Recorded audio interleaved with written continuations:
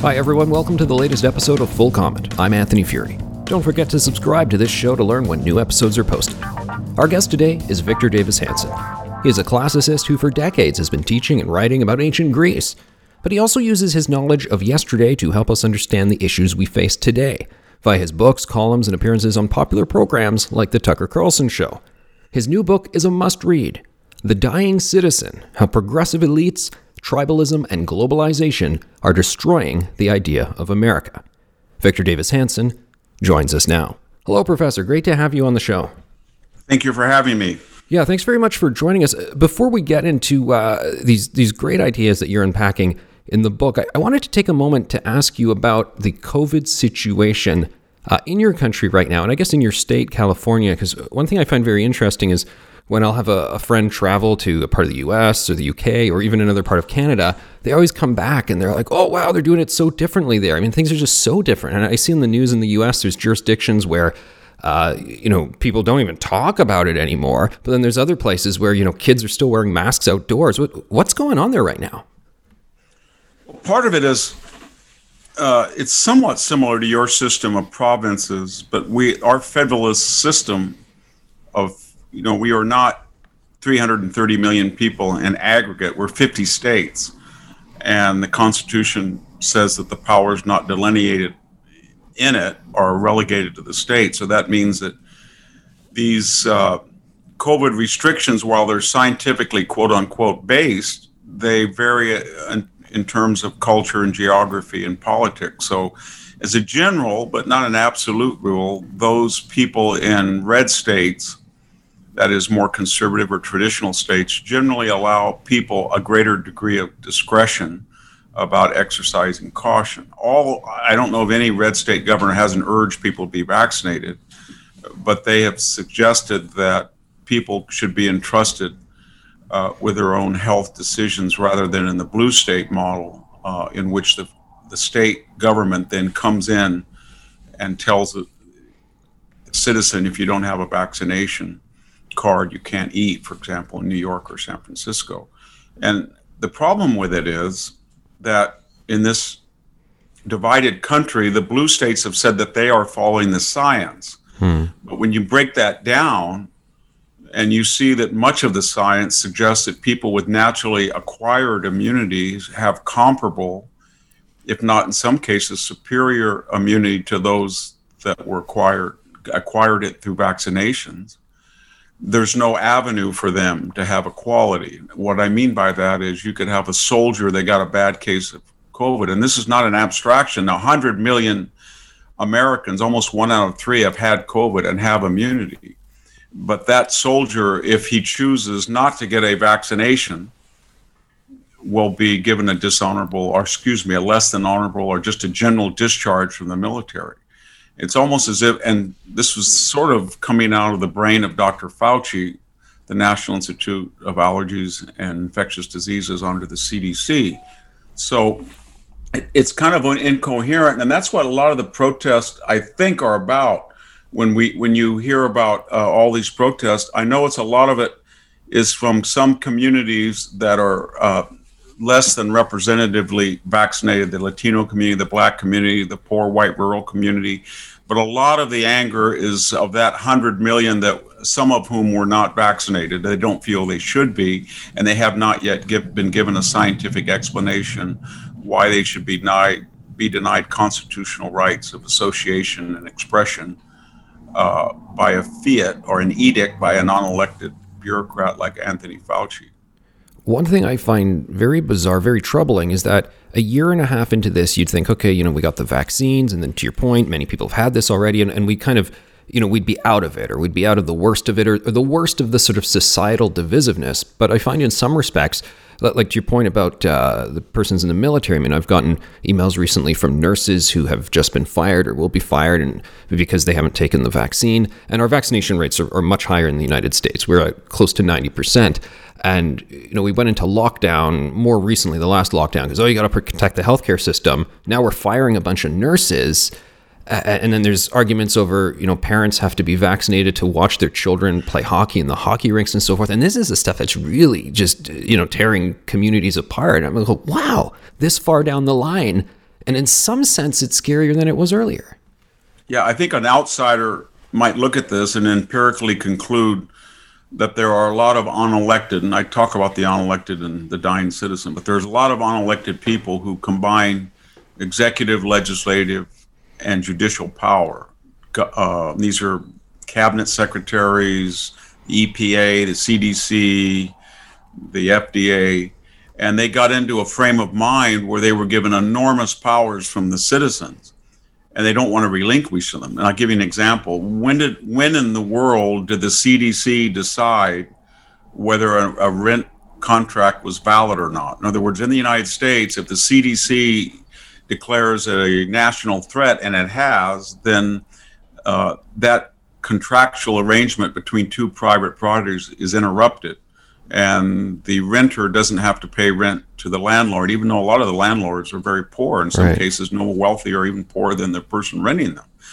And so it's that type of power that's been assumed, and they don't want to give it back. And yet, when you look again empirically, where I live in California, we're very proud of our quarantines and our vaccination rates. But if you look at the actual deaths per million residents, and you compare it with states half our size in population, like Texas and Florida, they've been relatively wide open. We're not that different. We're about the same. And that really raises existential questions. Why did we impair our economy? Why is our unemployment rate higher? Why, when these other states, their attitude was essentially, this virus is not going to go away, but we can deal with it. It may mutate, it may do this or that, but it relatively stays predictably lethal for people over 65 who have comorbidities such as obesity, diabetes, cardio problems, and we're going to concentrate on them, quarantine people around them, and we're going to look at therapeutics, we're going to give regimens, and we're going to save that vulnerable population. But the rest of us, and I'm not in that group, but the group under 65 that's healthy, it's about 99.8 to 99.9 likelihood you're going to die from it. And so those people can use proper precautions, but it's not going to be that much different than a flu epidemic, of which kills in a normal year anywhere from 20 to 70,000 people, unfortunately. But that message did not sink in because of hysteria about the coronavirus, and now it's been so warped and politicized. Part of it's been due to Dr. Fauci, because he's given so many edicts from on high, and then later admitted that he used the Platonic lie to delude us. He said that you didn't need travel bans, then you did need travel bans. You didn't need masks, then you should have a mask. And I only said you didn't have to have masks so you wouldn't run out and buy them all and short our medical community. Then maybe 2 masks are better. But you know what? We'll be out of this at 60% herd immunity, but maybe 70. But you know what? That would discourage people from getting vaccinations. So maybe it's 90%. And then I don't even know what you're talking about. Why would the National Institute of Allergy and Infectious Diseases ever give $600,000 for virology research in Wuhan? That's preposterous. Well, we gave it to the EcoHealth Alliance. That was EcoHealth. We didn't know what they did. Well, we routed it through them to the Chinese, but they didn't engage in gain and function. And now we learned today that the National Institute of Health admits that American money helped sponsor the type of research that likely led to a re-engineered gain-of-function virus that likely escaped from a lab and is likely the culprit of this world pandemic.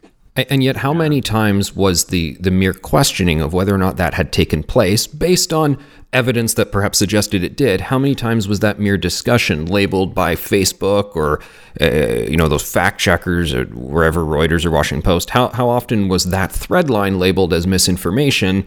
And now we come to the point where you just said, yes, it's been validated as pretty much just what happened. Yeah, I mean, it was a taboo subject. I know that as a fellow at the Hoover Institution with professorial status, as a senior fellow like a Stanford faculty, I was attacked. My colleague Scott Atlas was attacked. Neil Ferguson was attacked, another colleague at the Hoover, for suggesting, not that we were experts, although Scott is a doctor and an advisor to the President of the United States, he was, that there was gain of function given the literature. And there was no evidence whatsoever that any animal, a bat, a pangolin, anything had ever had this virus in the natural world. And it was very suspicious. But at the time we said that over a year ago, we were demonized and labeled that we were conspiracy theorists, we were Trump fanatic, you name it. So there was an effort on the part of Dr. Fauci and the CDC and the FDA and the NIAID, all to suppress open discussion and debate about the origins. And then without knowing the origins and the transmissions and the landscape of how this developed, it really retarded any therapeutic reaction to it. And now all of a sudden we learn not only was it likely a gain-of-function engineered virus at Wuhan, subsidized by the US government, but more importantly, the investigatory group that was in charge of finding out the truth was headed by Peter Daszak, who was a recipient of Dr. Fauci's grant, who routed it to the Chinese, who went to the Lancet British Medical Journal, and under their auspices created a so-called disinterested group of investigators to tell us, in conjunction with the Chinese, that this was impossible. Not only was there no virology lab origins, but there was no gain-of-function research, only to have now we're told that he was removed and that he was biased, and just forget all of that. And so the point I'm getting at is that in a normal world, we would have had quarantine and traditional public health reactions to those who were vulnerable once we had the data. And we had the data pretty early who was going to die from it. And we would have isolated them. In New York, Governor Cuomo unleashed 15,000 positive corona patients into rest homes. So we didn't do that, and most of those people died.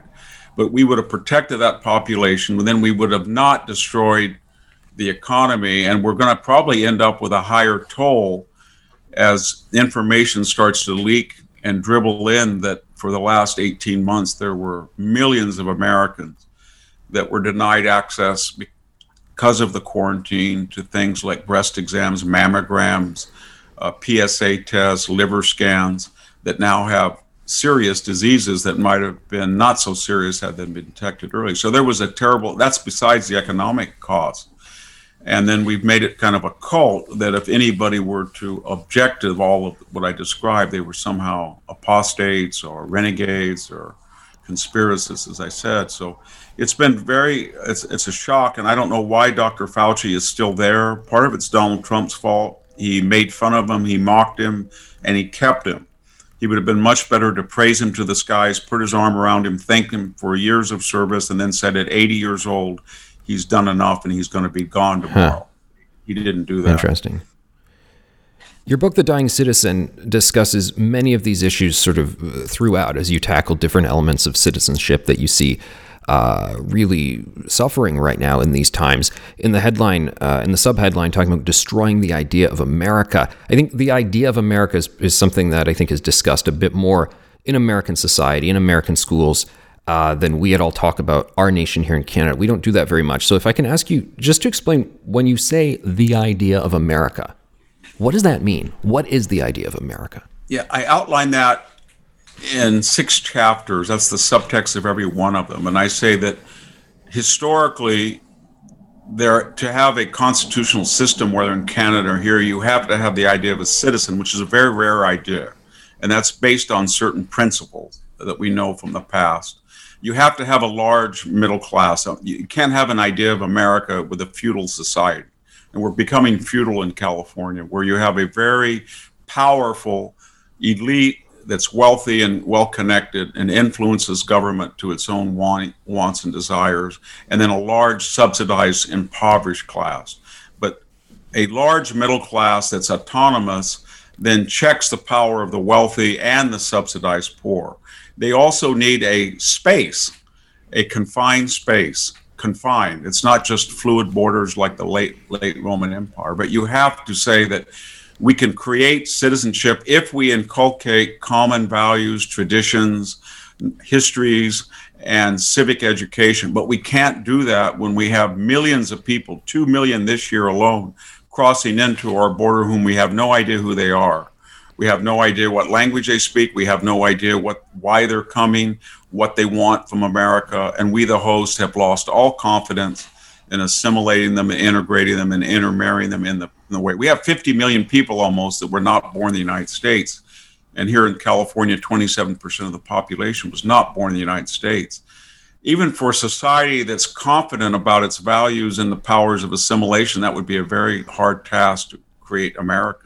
And then finally, we have this in America, and I know you do as well, where we have a bicoastal elite who have been very, very successful under globalization. In other words, they had skills in media, finance, insurance, academia, law, corporate world, of really tapping into a 7 billion person market in a way that people in the interior, in the physical jobs of, manufacturing or assembly line work or small farming, or their products or their labor could be outsourced or offshored or Xeroxed overseas, and they were so-called losers. And then there was a whole vocabulary of disparagement that followed: deplorables, irredeemables, clingers, dregs, chumps, to quote Biden and Hillary Clinton and Barack Obama. So these are the elite efforts, and you can see where globalization is leading to. It's this admiration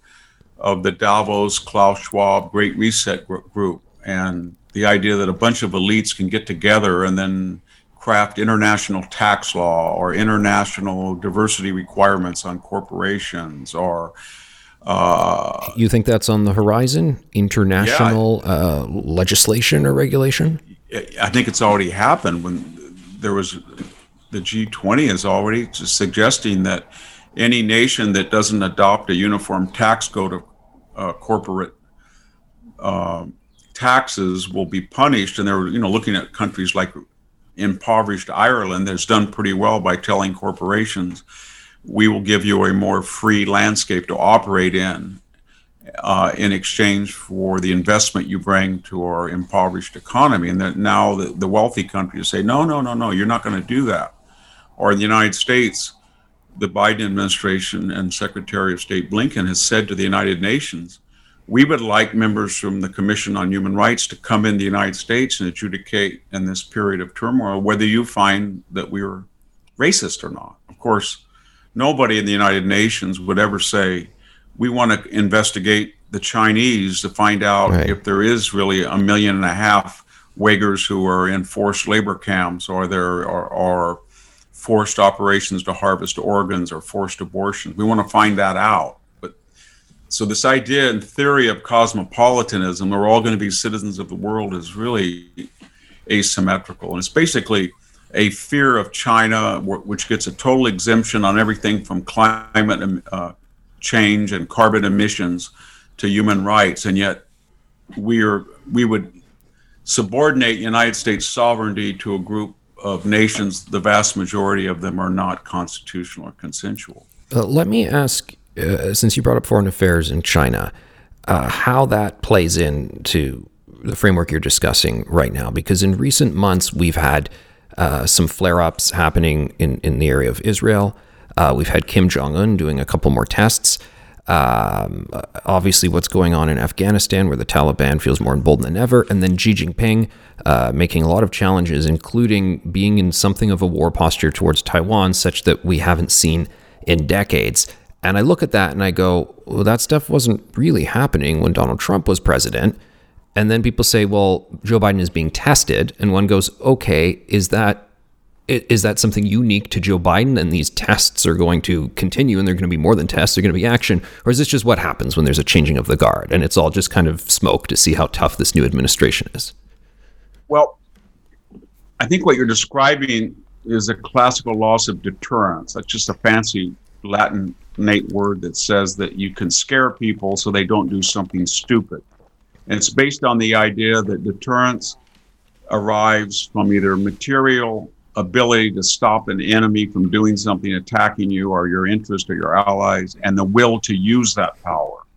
And once that is established by prior behavior, and strong powers then can deter weaker powers, or they can deter similar powers, even bigger powers. But when you lose deterrence, and I'm talking now about the free world, and the United States is its self-appointed role as the head of NATO and the Western democracies, and by extension, the post-war order, which the United States has played, the United States then has told North Korea or Iran or China or Russia that we have certain interests that promote prosperity and security. And if you impinge on them, there will be consequences. Sometimes we do it well, sometimes we don't do so well. But when you go into Afghanistan for 20 years, and then suddenly, even though you're scaling down because the majority of the American people want you to, at some point get out of a 20-year commitment to a pre-industrial society, a traditional Islamic society. Nonetheless, if you do that radically and you give up in the space of a week $1 billion embassy, a $300 million air base, $80 billion in equipment and training invested in that equipment, and skedaddle and leave thousands of people who are going to be butchered or murdered or persecuted that came out of the woodwork to support you, then other countries are going to say it's a very dangerous thing to ally yourself with the United States, because every once in a while the radical left takes over the United States. And when they do take over, they renegotiate a lot of their commitments. Donald Trump was a realist, and some people called him an isolationist, but he did keep deterrence. And by that I mean he took out General Soleimani. He took out Baghdadi, the head of ISIS. He did bomb, as promised, ISIS to smithereens. He did attack, when Russian mercenaries attacked Americans in Syria, they obliterated 200 of them. He did tell Kim Jong-il, do not point missiles at West Coast cities or you're going to find yourself in big trouble. So while he didn't want to commit sizable troops and he wanted to reduce radically the imprint abroad in Afghanistan, he still made NATO pony up $100 million more. And we do have 145 bases or contingents around the world today. But when you start to question what we're going to do, and the Biden administration, just 9 months, has basically told the world, you know what, we don't care about humiliation, we don't care about any of this. We've had a pride flag flying in Kabul, that was good. We had George Floyd murals, that was good. We had a gender studies, that's what we're interested in. And promulgating this version of equity, first world equity, a lot of very dubious nations are going to say, you know what, this might never happen again. The United States just won't react. It's in a crisis of confidence. If we go into Taiwan, let's go in 10 miles today in their airspace, 15 miles in their maritime sphere of influence, and we'll increase it each day until we find any resistance. And so that's what's happening as we speak. You're absolutely right. People like Putin, people like the communist Chinese, people like the North Koreans are meeting and they're saying, just what does this mean? How far should we push this? Are we going to get another administration quick? If this is a golden moment, maybe we can absorb all of the Ukraine or Belarus, or we can take in more areas of the former Soviet Republic, or maybe we can finish the Taiwan problem for good, or maybe we can even bully South Korea into disconnecting with Japan and the Philippines and Australia and the United States. So it's a very dangerous period we're in.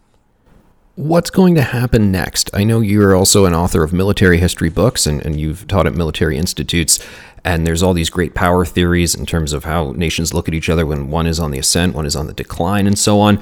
I mean, what are the next moves on the board? The next moves? Yes. What is Xi Jinping seriously thinking about doing, or is he just watching the U.S. and are they happy with seeing these sort of? Well, he looks at the world and he says he's got about 1,000 nuclear weapons. The United States has 7,000 of them, and he knows that the United States did take out Saddam Hussein. Didn't do too well in the reconstruction, but they know at times it's hard to predict. It's unpredictable. And it's got enormous military power. It has 11 carrier groups. It's got the most sophisticated military in the world. And while the general society is in decline, the profile of Americans that go into combat units in the U.S. military Army, Marines, Navy, are traditional Americans, and they've proven themselves to be the best fighters in the world, that particular group of them, if they're well led. I'm not sure that latter is always true. So he knows that he does not want to get into a fighting war with the United States. The last time he did it was a Korean War, and the Chinese people, the People's Liberation Army, lost over 1.5 million soldiers, and they were, stopped in North Korea, South Korea, and expelled. And that's one of the reasons they never invaded Vietnam. So he has a history of being very careful. But what he's looking at now is, yes, that's true, but we have now 1.4 billion people. Our economy is on a trajectory to match or excel the United States within 5 to 6 years. The United States is in a sea of disruption, social, cultural, economic, political turmoil. And maybe, just maybe, we can project an image that we're stronger than the United States. So what they're doing right now, specifically in answer to your question, they're going to the Australians. I know that for a fact. You talk to them. They're going to the Japanese. They're going to the South Koreans. They're going to the Philippines. And they're saying, look, we're creating it's sort of like the Japanese Greater Asia Co-Prosperity Spheres of 1940. They're saying, in our territory, you people in Australia have natural resources. We need them. You people in Japan have been a traditional enemy. There's no need for that. You people in South Korea have always been friendlier to the Chinese than you have been the Japanese. You people in the Chinese know that you have territory that you can't really control, that we could absorb. So all of us are going to be in a family controlled by China. It's going to be sort of a mercantile, asymmetrical system. And if they say, well, that wouldn't be fair, that wouldn't be symmetrical, that wouldn't be equal, they said, what's your alternative? You want to ally with a distant United States? Now, that was working for a while, I know, with the Belt and Road Initiative, and a lot of people were being signed on to deal with China in many different ways. And here in Canada, we have some troubling aspects of that. But I know in the past year and a half, there's been rising skepticism and a greater push for decoupling. That phrase is used here in Canada now, to decouple from China. Do you think the past year and a half has kind of, nipped things short for the China ascendancy? In the last year and a half, China has made more political, global, economic progress than any time in its entire history, vis-a-vis the West.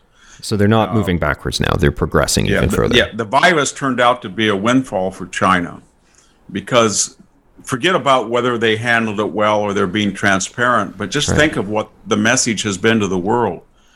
We don't think a virus escaped, but maybe you do. And if it did, it paralyzed the entire world, but it paralyzed your world much more than it did ours. We wouldn't want that ever to happen again, would we?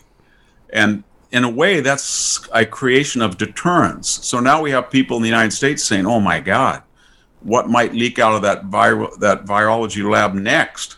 And what will we do about it? And they know that. And so they kind of wink and nod and saying, let's all get together and stop, ha, ha, ha. And it's a very strange thing. And then secondly, they're not just pressuring states around them, but with that much cash, they are influencing decision makers in all aspects of our culture within the United States. And I'll give you 3 or 4 examples. The most prominent people in the news the last month have been Dr. Fauci. Dr. Fauci was engaged in subsidizing gain-of-function research at Wuhan. A second person is the chairman of the Joint Chiefs, General Milley. He's been in the news. Why? Because he called up the PLA general and warned him that he would warn him in advance of any attack. Can you imagine a Chinese 4-star general calling Milley up and saying, if these crazy people in Beijing ever think about being aggressive toward you, I'm going to call you up. So they interpret that not as magnanimity to be reciprocated, but as weakness to be exploited. And then you look further and you say, well, who else is compromised? Well, how about Hunter Biden? He still has this 10% stake in a Chinese financial company that has given him millions of dollars, and he won't give it up. And we know that Joe Biden, he had traveled as private citizens and as when Joe Biden was vice president to China, with Hunter Biden exploited for the Biden Incorporated Family Syndicate or whatever it was. And he's got his art gallery deals now. That amazes me. I follow the art world. I've been to the Chelsea galleries many times. You don't suddenly just get an exhibit at one of the top galleries in Manhattan and you only started painting 6 months ago and they go for $400K each. I think Hunter Biden's message is basically, I kept this family afloat from the moment Joe Biden was vice president in 2009 until he was elected in 2020. For 11 years, I was a grifter. And I went to Ukraine, I went to Russia, I went to China, and I did all of these quid pro quo grifting deals. And I funneled hundreds of millions of dollars into the family syndicate, especially to myself. Hundreds of millions. And Joe Biden built a big home. He has 3 homes. He didn't report income tax. Now he's suggesting he never paid income tax on $500,000 worth of obligation. Wait, hold on. Let me clarify here. Biden has not, because I know we went through a lot of drama with Trump and income tax, and you're saying that Biden also did not file income tax? I'm not saying that. I'm saying in the midst of accusations that Donald Trump took either on unlawful or unethical deductions that lowered his tax rate, which the left had been hammering on. We've had independent people associated with the congressional budget and tax people, but also private accountants and scholars who said this money that Joe Biden got was not taxed at a rate that it should have been taxed. He didn't pay payroll tax on it, and it was probably a $500,000 bill that he owed. We're also discovering in these communications with Hunter Biden on his laptop that he was funneling money into the Joe Biden family account. It was a shared account where Joe Biden was paying bills, and that was not reported as income. So, sorry, a man in his 40s still shares a checking account with his father? I haven't shared a bank account with my parents since I was, however old, 13. I don't think it would be mundanely called a checking account. Right. It would be some type of shared business expense account. Fair enough. But the point I'm making is that indirectly, Hunter Biden has been compromised by the Chinese.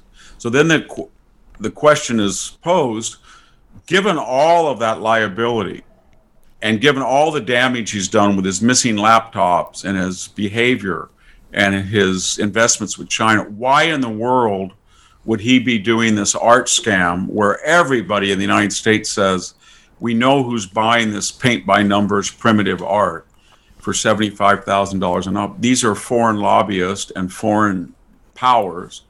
And why would he be doing that? And the answer is, in a very strange way, he's exercising leverage over his own family. If you read his emails, he's full of angst and anger at them. He says, you know what, I kept this family going.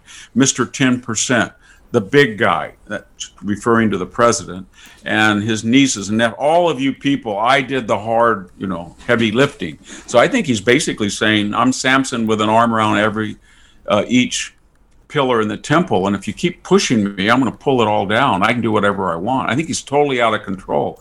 But again, what I'm getting at is, if you have the president with that liability, and you have General Milley's conduct, and you have Anthony Fauci's conduct, and you add into the equation Bill Gates praising the Chinese reaction to the virus, who has sizable and was probably the first major investor in China. Then you had Michael Bloomberg running for president, lecturing us that China is a consensual society, as he puts $10 billion in capital to finance startup companies run by, or at least associated with, the Chinese Communist Party.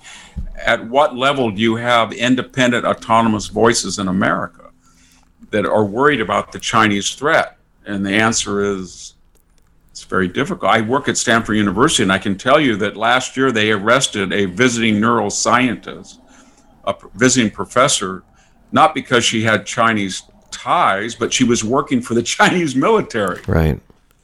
And it's a level of infiltration that's it's insidious, and the money is so great and powerful. Whether it's Fang having a romantic relations with Representative Eric Swalwell, who's on the House Intelligence Committee, and we didn't even know that, or it's Dianne Feinstein admitting 5 years ago as head of the Senate Intelligence Committee that her chauffeur for 20 years listened to her phone calls in her car. Oh, that's was awkward. a Chinese communist operative. So it's not paranoid to be very worried about the reach of the Chinese Communist Party within this country. Pivoting a little bit here, because you brought up Stanford University again, and about the general university system, the approach to education that we're dealing with right now. When I flip through the beginning of the book, I mean, I see a lot of references to antiquity, of course, your specialty, talking about what the plays of Euripides can teach us and so forth. And yet we're also living in an era where we know that stuff is being pushed out, it's being discouraged in terms of a classical education, and so many people are to use the Goethe phrase, living from hand to mouth in terms of the information and the education they're receiving to kind of assess the contemporary scene. What's going on in the education world right now, and how does that play in to destroying the idea of America to the dying citizen? Well, I kind of pointed out that most of the bad ideas that you and I have discussed, whether it's altering the constitutional system or identifying by race or abolishing borders, can be found 30 years ago in the university. And that's because the university became, especially the elite university, it became immune from the general society. The professors are tenured after just 6 years. They're not subject to accountability. There's no exit tests for graduates, so we have no idea that they're any better at math or science or language or literature when they leave the university than when they enter. These endowments have soared, so you've got $50 billion at Harvard, $30 billion at Yale, $28 billion at Stanford. It's not taxed. And what are they doing with all of that capital? Are they helping the students be better? No. They're spending on diversity coordinators, on pretty fancy living. We have everything now for a student, from rock climbing walls to latte bars. So my point is that they're entirely unaccountable, and they live in a fairyland where no one else is subject to such exemptions from modern, employment as the professor class and these students. And yet when they leave, not all of them are well educated, and all of them, most all of them, except maybe the very wealthiest, have student debt. So you'd think that with all this money, they would at least subsidize their own debt. And that would make the moral hazard, then they wouldn't have this moral hazard of saying, oh, we have no responsibility for the debt that our students incur from the government. It's not our concern. So we're going to jack the rate of tuition higher than the rate of inflation. And we don't really care how well educated. That's a prescription for a disaster. What do you think of these Google diplomas? We had a previous guest break down for us what's going on here in terms of the issue with kids going into many years of university for things that they're not paying attention to and then arguably don't need, but they're getting into massive debt. And Google has started out its own version of a university where you only go for 2 or 3 months. You probably know more about it than I do. And then you get this sort of diploma, and that at least they acknowledge that as equivalent of a 4-year university program. I mean, are those things that there's a future? You're obviously not getting a classical liberal arts education in all of that, but is there utility to that? I think what's happening, the university is very scared right now because it's not just the 1980s for-profit, trade schools. There are sophisticated online curricula now that are traditional. Hillsdale College is a good example. They get millions of people who sign up for their courses for free, and you can pay a little bit more and get college credit for it. And there is K through 12, in which the university has the monopoly on training those teachers. There's a lot of anger now because they're not just politicized, but they're incompetent. So that if you look at charter schools or parochial schools or homeschooling, the rates are really increasing. And there's a lot of push here in the United States to say to the universities, we reject your idea that you have to have a credential to be a public school teacher. You have a monopoly on that, but you don't have to have a credential to be a junior college teacher. You don't have to have a credential to be a professor. You don't have to be a credential in a Catholic school. Why do you get to credential people and put them through this, boot camp we call the Department of Education? Why don't we just give an academic degree? They can go anywhere and they get an academic degree if they want to be a teacher. Just get a year in master's degree from an online group or something. So there's a lot of anger at the university, not just the failure of higher education, but what we're seeing in these school board uprisings. And essentially, we're saying that these teachers, through the credentialing process, got a whole year or two of indoctrination from professors of education. And they put these rarefied theory, critical legal theory, critical racial theory, new monetary theory, all these theories, they started indoctrinating kids. And you end up with something like the Virginia uprising that's not going to cease. What is at issue at the Virginia uprising? There's two or three things. Number one is students began, after George Floyd's death and the reaction and the rioting, started to come home. And it accelerated during Zoom, when parents were actually, when the schools were shut down, and they could actually, for the first time, see what the teachers were doing to their children in their own living room as they watched the Zoom. But they understood that this was not civil rights education about content of our character, not the color of our skin, Martin Luther King Jr. brand. This was, you can be racist to stop racist. You can discriminate to stop discrimination. White people, white people, white people, white people, white people. And they said, I'm not going to put my kid and have him or her come home and tell me that I, my family, my parents, my grandparents, my father who flew a B-17, my cousin who died in Iwo Jima, my great-grandfather who fought for the North, we're all toxic. That's not going to happen. And then more specifically, it was kind of triggered because a parent found out that his daughter had gone to a girl's restroom, and a biological male that was transgendering raped her, and she was underage. That would be forcible rape. That's a first-class felony, and the school hid that fact and did not tell the public, and the parent got outraged and then went to the boardroom to make the public aware of what the school board had not been transparent about.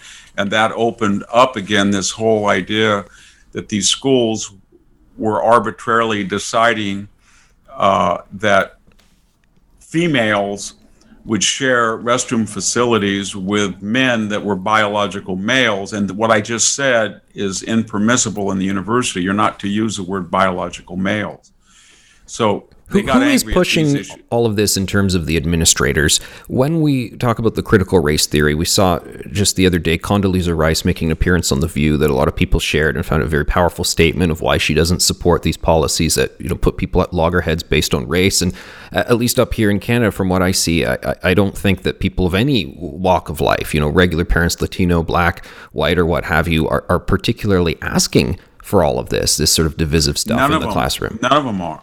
What's happened politically, and I kind of talk about that in The Dying Citizen, every issue now that is less, let's face it, they're leading to what I would call a civilizational collapse in just 9 months. So you look at the supply chain, and that is a direct result of new monetary theory, where we think we can print $2 trillion and then another $3 trillion for infrastructure, and that $5 trillion will be spread around. We're going to give $600 a month for the victims of capitalism, or COVID lockdown, not to work. So we have the highest rate of labor non-participation in our history.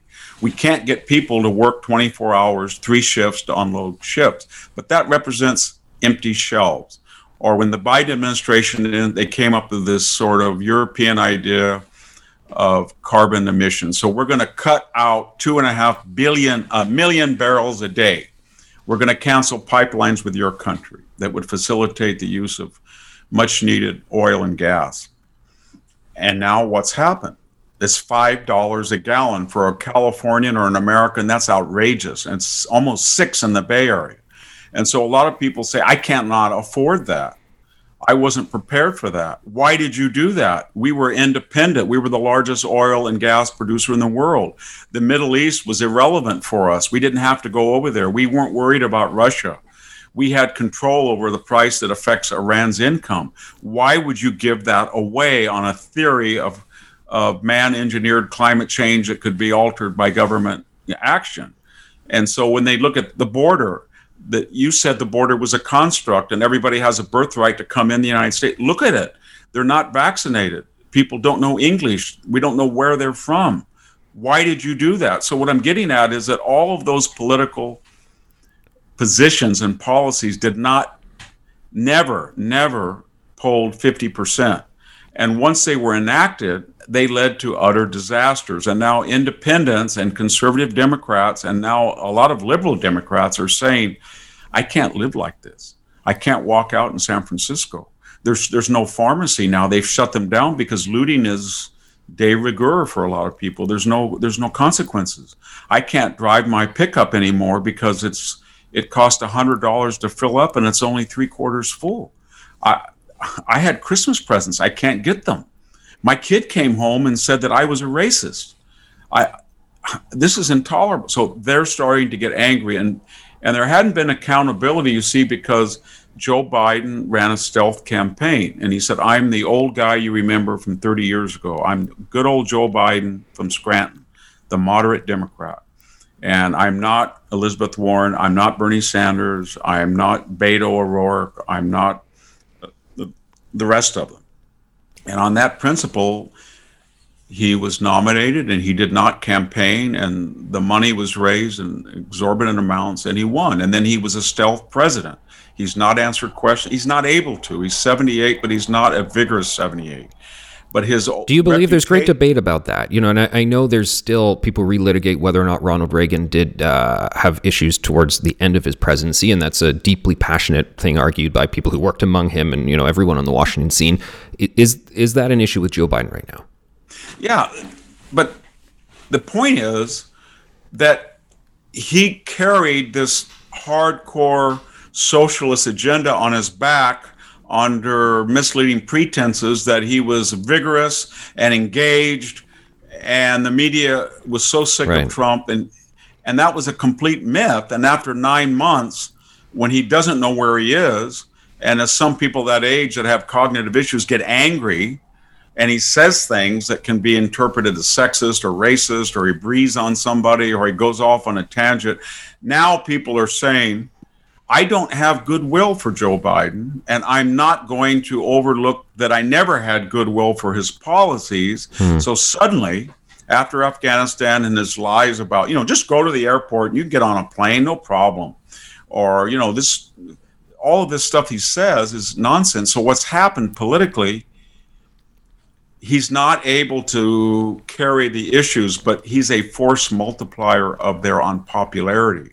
He, Joe Biden, the person, and you look at his polls, 52% positive, 45% positive, 43%, 39%, 37%, and all in 9 months. 36. And so they're polling right where do you like the Biden economy? Do you like the Biden borders? Do you like the Biden energy policy? Do you like the Biden racial relations policy? And they're right about 36. So he's down there with them, and all of these Democrats, and they look toward this election a year from now, are saying, you know what? These guys who gave us all this live in places like Massachusetts or Illinois or some crazy left-wing district, but the majority of us are representatives from either +5 Trump or +5 Biden, a fluid congressional district, and we're going to lose because our opponent's going to blame us for every one of these things. And they're starting to panic. And a lot of people on the left, if you read the commentary every day, I've never seen them more depressed. They went from exhilarant to chronically depressed. Speaking of looking for the exit ramp, the dying citizen, how does one rejuvenate that? What is the concluding message to the dying citizen? How does one breathe fresh breath? My message is that we have to support policies that encourage autonomy and self-reliance and not subsidies, whether they're wealthy people getting subsidies from as insiders or dependent poor. You can't have a state where 50% of all the births are subsidized by Medi-Cal in California, or 1/4 of the people you meet, you don't speak the same language with them. Or we're going to have to take control of our borders, the citizens are, and they're going to have to say, it's not racist, it's not xenophobia, it's not nativism, it's not protectionism just to have a border. That's the common stuff of civilization. The citizens going to have to say, you can call me a racist, You call me any name you want, but I'm going to judge people by the content of their character and not their general appearance. There's not going to be any more quotas, no more set-asides. Race is going to be incidental, not essential. And then we're going to have to say to the John Brennans who lie under oath, or the James Clapper who lied to the Senate under oath, or the James Comeys who suddenly can't remember 245 times, we're going to hold you responsible. And if you lie under oath, you're going to face the same penalties that the citizen does when he lies to the IRS. So we're going to have to hold our elites accountable. We're going to have to say to the universities and everything, this system's worked for 233 years. We're not in the 233rd year of our history just because of some crackpot theory that you cooked up in the faculty lounge. It's not going to change the Electoral College. And we're not going to get rid of a 150-year Supreme Court of 9 justices and get that. And I think that's happening as we speak. And then finally, we've got to stop. And I think it's starting. The citizens are starting to say, I'm not impressed by the EU. I'm not impressed by the UN. I'm not very impressed by the Paris Climate Accord. I don't think the Iran deal was so good. I don't want to go to Davos. I don't like people at Davos. They don't represent me. I don't like all of these wealthy, elite, privileged people who sound like Bolsheviks as a virtue signal while they're never subject to the consequences of their own ideology. And I think that will happen. But the way I look at it, we had long-term problems that threatened citizenship viability. And then we had a terrible 2020. We had the pandemic. We had our first national quarantine, our first self-induced recession. We had the George Floyd death. We had 120 days of rioting and looting that was basically exempt from consequences. We had 102 mail-in ballots, 102 million. We've never had that. 62% of the people did not vote on Election Day, and yet the error rate decreased by a magnitude of 10, from about 5% down to 0.3 or 0.4%, depending on the state. We had the riots on January 6th. And out of that turmoil, ideas were promulgated in advance that no one in their right mind in calm times would have ever supported. And then we had Donald Trump, who was a very controversial and polarizing figure. So I think once all of this starts to quiet down, people are reasserting the citizens' control over their culture, over their economy, over their politics, and they're very angry. And I think that the left has no idea, the hard left has no idea what they've woken up. And I think the Democratic Party, the traditional Democratic Party, is terrified because they do. There's a lot to unpack there, but there's a lot more of it in The Dying Citizen, how progressive elites, tribalism, and globalization are destroying the idea of America. Victor Davis Hanson, thanks for joining us on the podcast today. Thank you for having me. I appreciate it. All the best. Full Comment is a post-media podcast. I'm Anthony Fury. This episode was produced by Andre Proulx, with theme music by Bryce Hall. Kevin Libin is the executive producer. You can subscribe to Full Comment on Apple Podcasts, Google, Spotify, or wherever you get your podcasts. You can help us by giving us a rating or a review and by telling your friends about us. Thanks for listening.